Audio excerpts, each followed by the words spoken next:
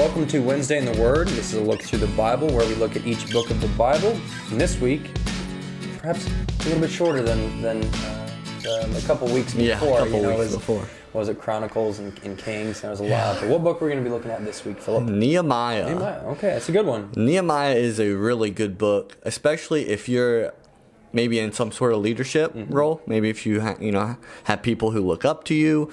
It's a really good book, and it kind of it obviously complements the book of Ezra. Yep. Because Ezra, you see the first return, you see the second return, and in Nehemiah, we're going to see the third return. So that's kind of what Nehemiah is basically bringing the third group coming from the Persians being captured, coming back to Jerusalem. So as we saw in Ezra, the temple was built.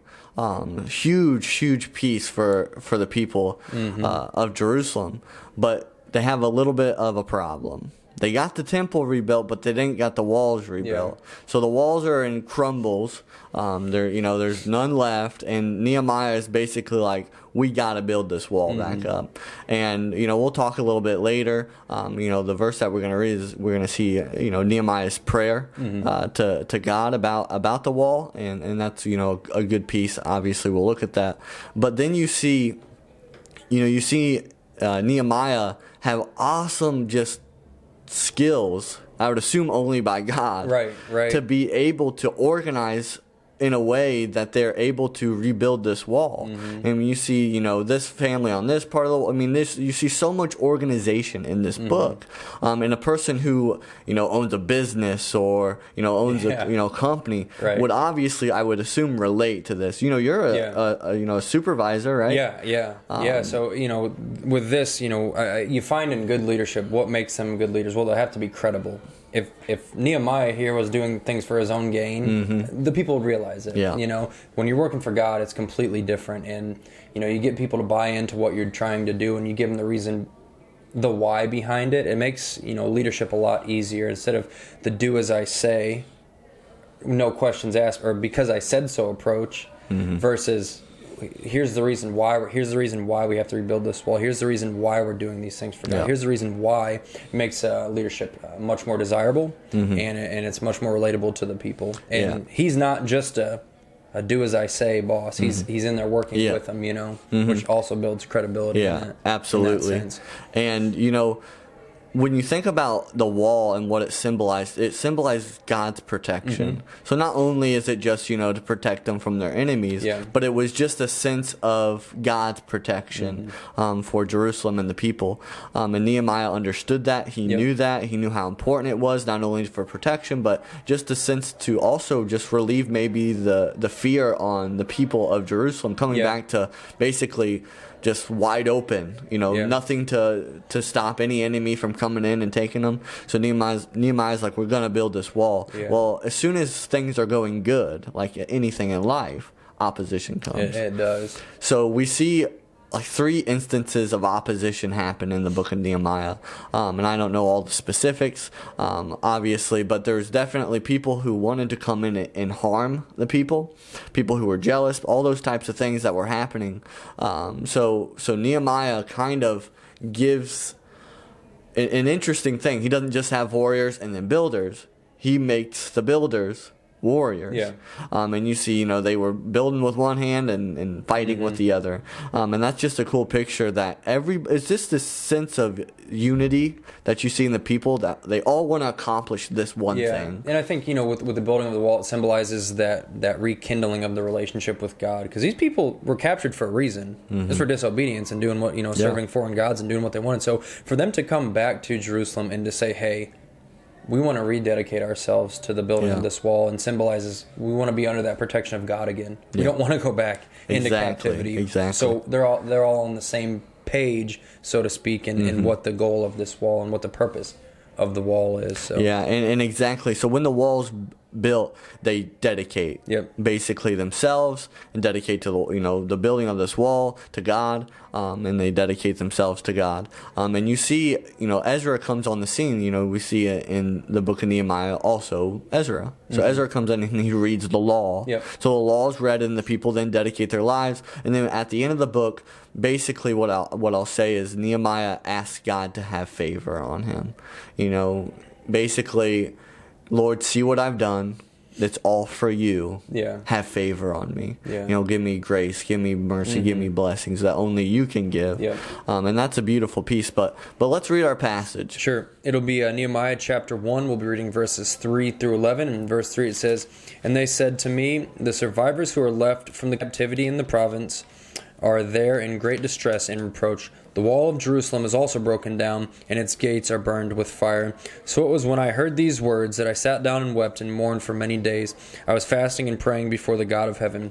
And I said, I pray, Lord, God of heaven, O great and awesome God, you who keep your covenant and mercy with those who love you and observe your commandments. Please let your ear be attentive and your eyes be open, that you may hear the prayer of your servant, which I pray before you now, day and night, for the children of Israel, your servants, and confess the sins of the children of Israel, which we have sinned against you. Both my father's house and I have sinned." Verse 7, "We have acted very corruptly against you, and have not kept the commandments, the statutes, nor the ordinances which you commanded your servant Moses. Remember, I pray, the word that you commanded your servant Moses, saying, If you are unfaithful, I will scatter you among the nations. But if you return to me and keep my commandments and do them, though some of you were cast out to the farthest parts of the heavens, yet I will gather them from there and bring them to the place which I have chosen as dwelling for my name." Verse 10, "Now these are your servants and your people, whom you have redeemed your great power and by your strong hand. O Lord, I pray, please let your ear be attentive to the prayer of your servant and the prayer of your servants who desire to fear your name. And let your servant prosper this day, I pray, and grant him mercy in the sight of this man. For I was the king's cupbearer." Mm-hmm. So what do we think? He means business. Yeah. He's reaching out to God. One, he's admitting that, hey, my dad, my generations, myself have sinned before you. And I think it's interesting and important that he asks him twice to hear him. Mm-hmm. He's saying, this is not just lip service that I'm doing to you. He's saying, Lord, I really want you to hear what I have to say. So much so, I'll say it again, just in case you missed it the first time. And you can see the heart of this man is a heart that longs after God, that wants to right his wrongs, wants to ask for forgiveness, not only for him, but for all of the children of Israel that were following after him and, following God. And he's saying, I want, basically, let us have a redo. We want to start over. And if you hear us, Lord, you'll pull us back together to follow you. He says, you've casted the folks who hadn't been listening to you for the farthest parts of the heavens. Only you can bring them back to you. And that's what he's asking. Lord, make us a great nation again. Make us a great people again. Make us a people that long for obedience and service to the Lord. And this book, I don't know how many years ago it was written, but it's the same today. Yeah. God can still do these things. We just, got out of service. A guy rededicated his life to Christ. I don't know how. I met the guy once. Don't know how far he went. Don't know how long he's been wandering. Don't know how long he's been pushing God's hand away. But today he said, enough is enough. I'm done with it. Yeah. Nehemiah is saying the same thing. Lord, today enough is enough. We know what we've done against you. Thank God his word tells us, in the previous books. But just as this guy was ready to get it right, Nehemiah is saying, we as a people are here before you today saying we want to get it right. Yeah. And it's a great picture and it's a great prayer. Yeah. And I think we ought to be more like this when we admit I think sometimes we're slow to admit that it's us. And we ask God, well, why am I in captivity still? Why didn't I get it right? And our hearts are the purpose behind our ask is not holy. It's selfish. Yeah. And I think we can stay in captivity a little bit longer than necessary, but God is preparing the whole way for us to come back to him, and you hope and you pray that he does. And so that's what Nehemiah is doing here. Yeah. And you see in the book of Ezra and the book of Nehemiah here that to be a good leader, you have to be a man or a woman of prayer. You have to pray. You have to be serious, like what you're saying. You know, it's him saying, "Hear me, Lord. Hear me, Lord."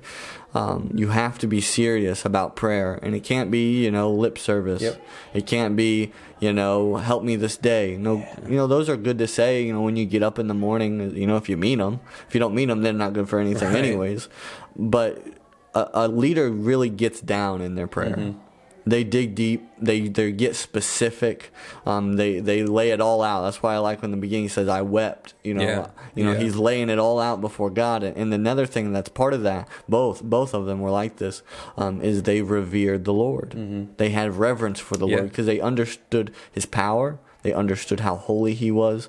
They understood who He was, and they wanted to give reverence to Him because He was the only one that could help them build the wall. The people, it's awesome, they came together, all that, but they didn't get it done without God. That's right, absolutely. They got it done with God because they wouldn't have been able to get it done without God. And you see this opposition from this enemy. Is they were afraid when the wall was built. They were terrified when the wall was completed. Why? And it says because they knew the Lord had helped them build the wall. And you look back and you say, okay, what did that wall represent before it was torn down?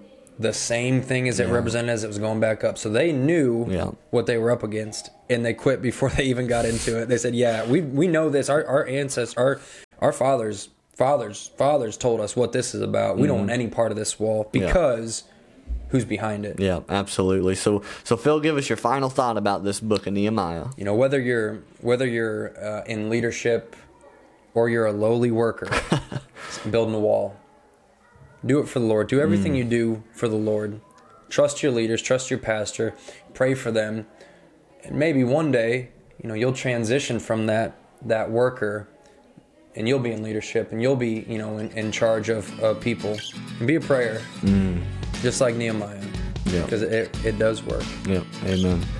So this has been a look through the Bible. Tune in next week where we look at the book of Esther. That's a great book. Fun fact, only book that doesn't mention God. That's what I hear. Yeah, fun fact. So if you liked this episode, you can like and subscribe. You can share it with a friend. That would be a blessing to us. Again, we thank you for supporting us, all the things that you do. Have a great day. Yeah, have a great day. Have a great day.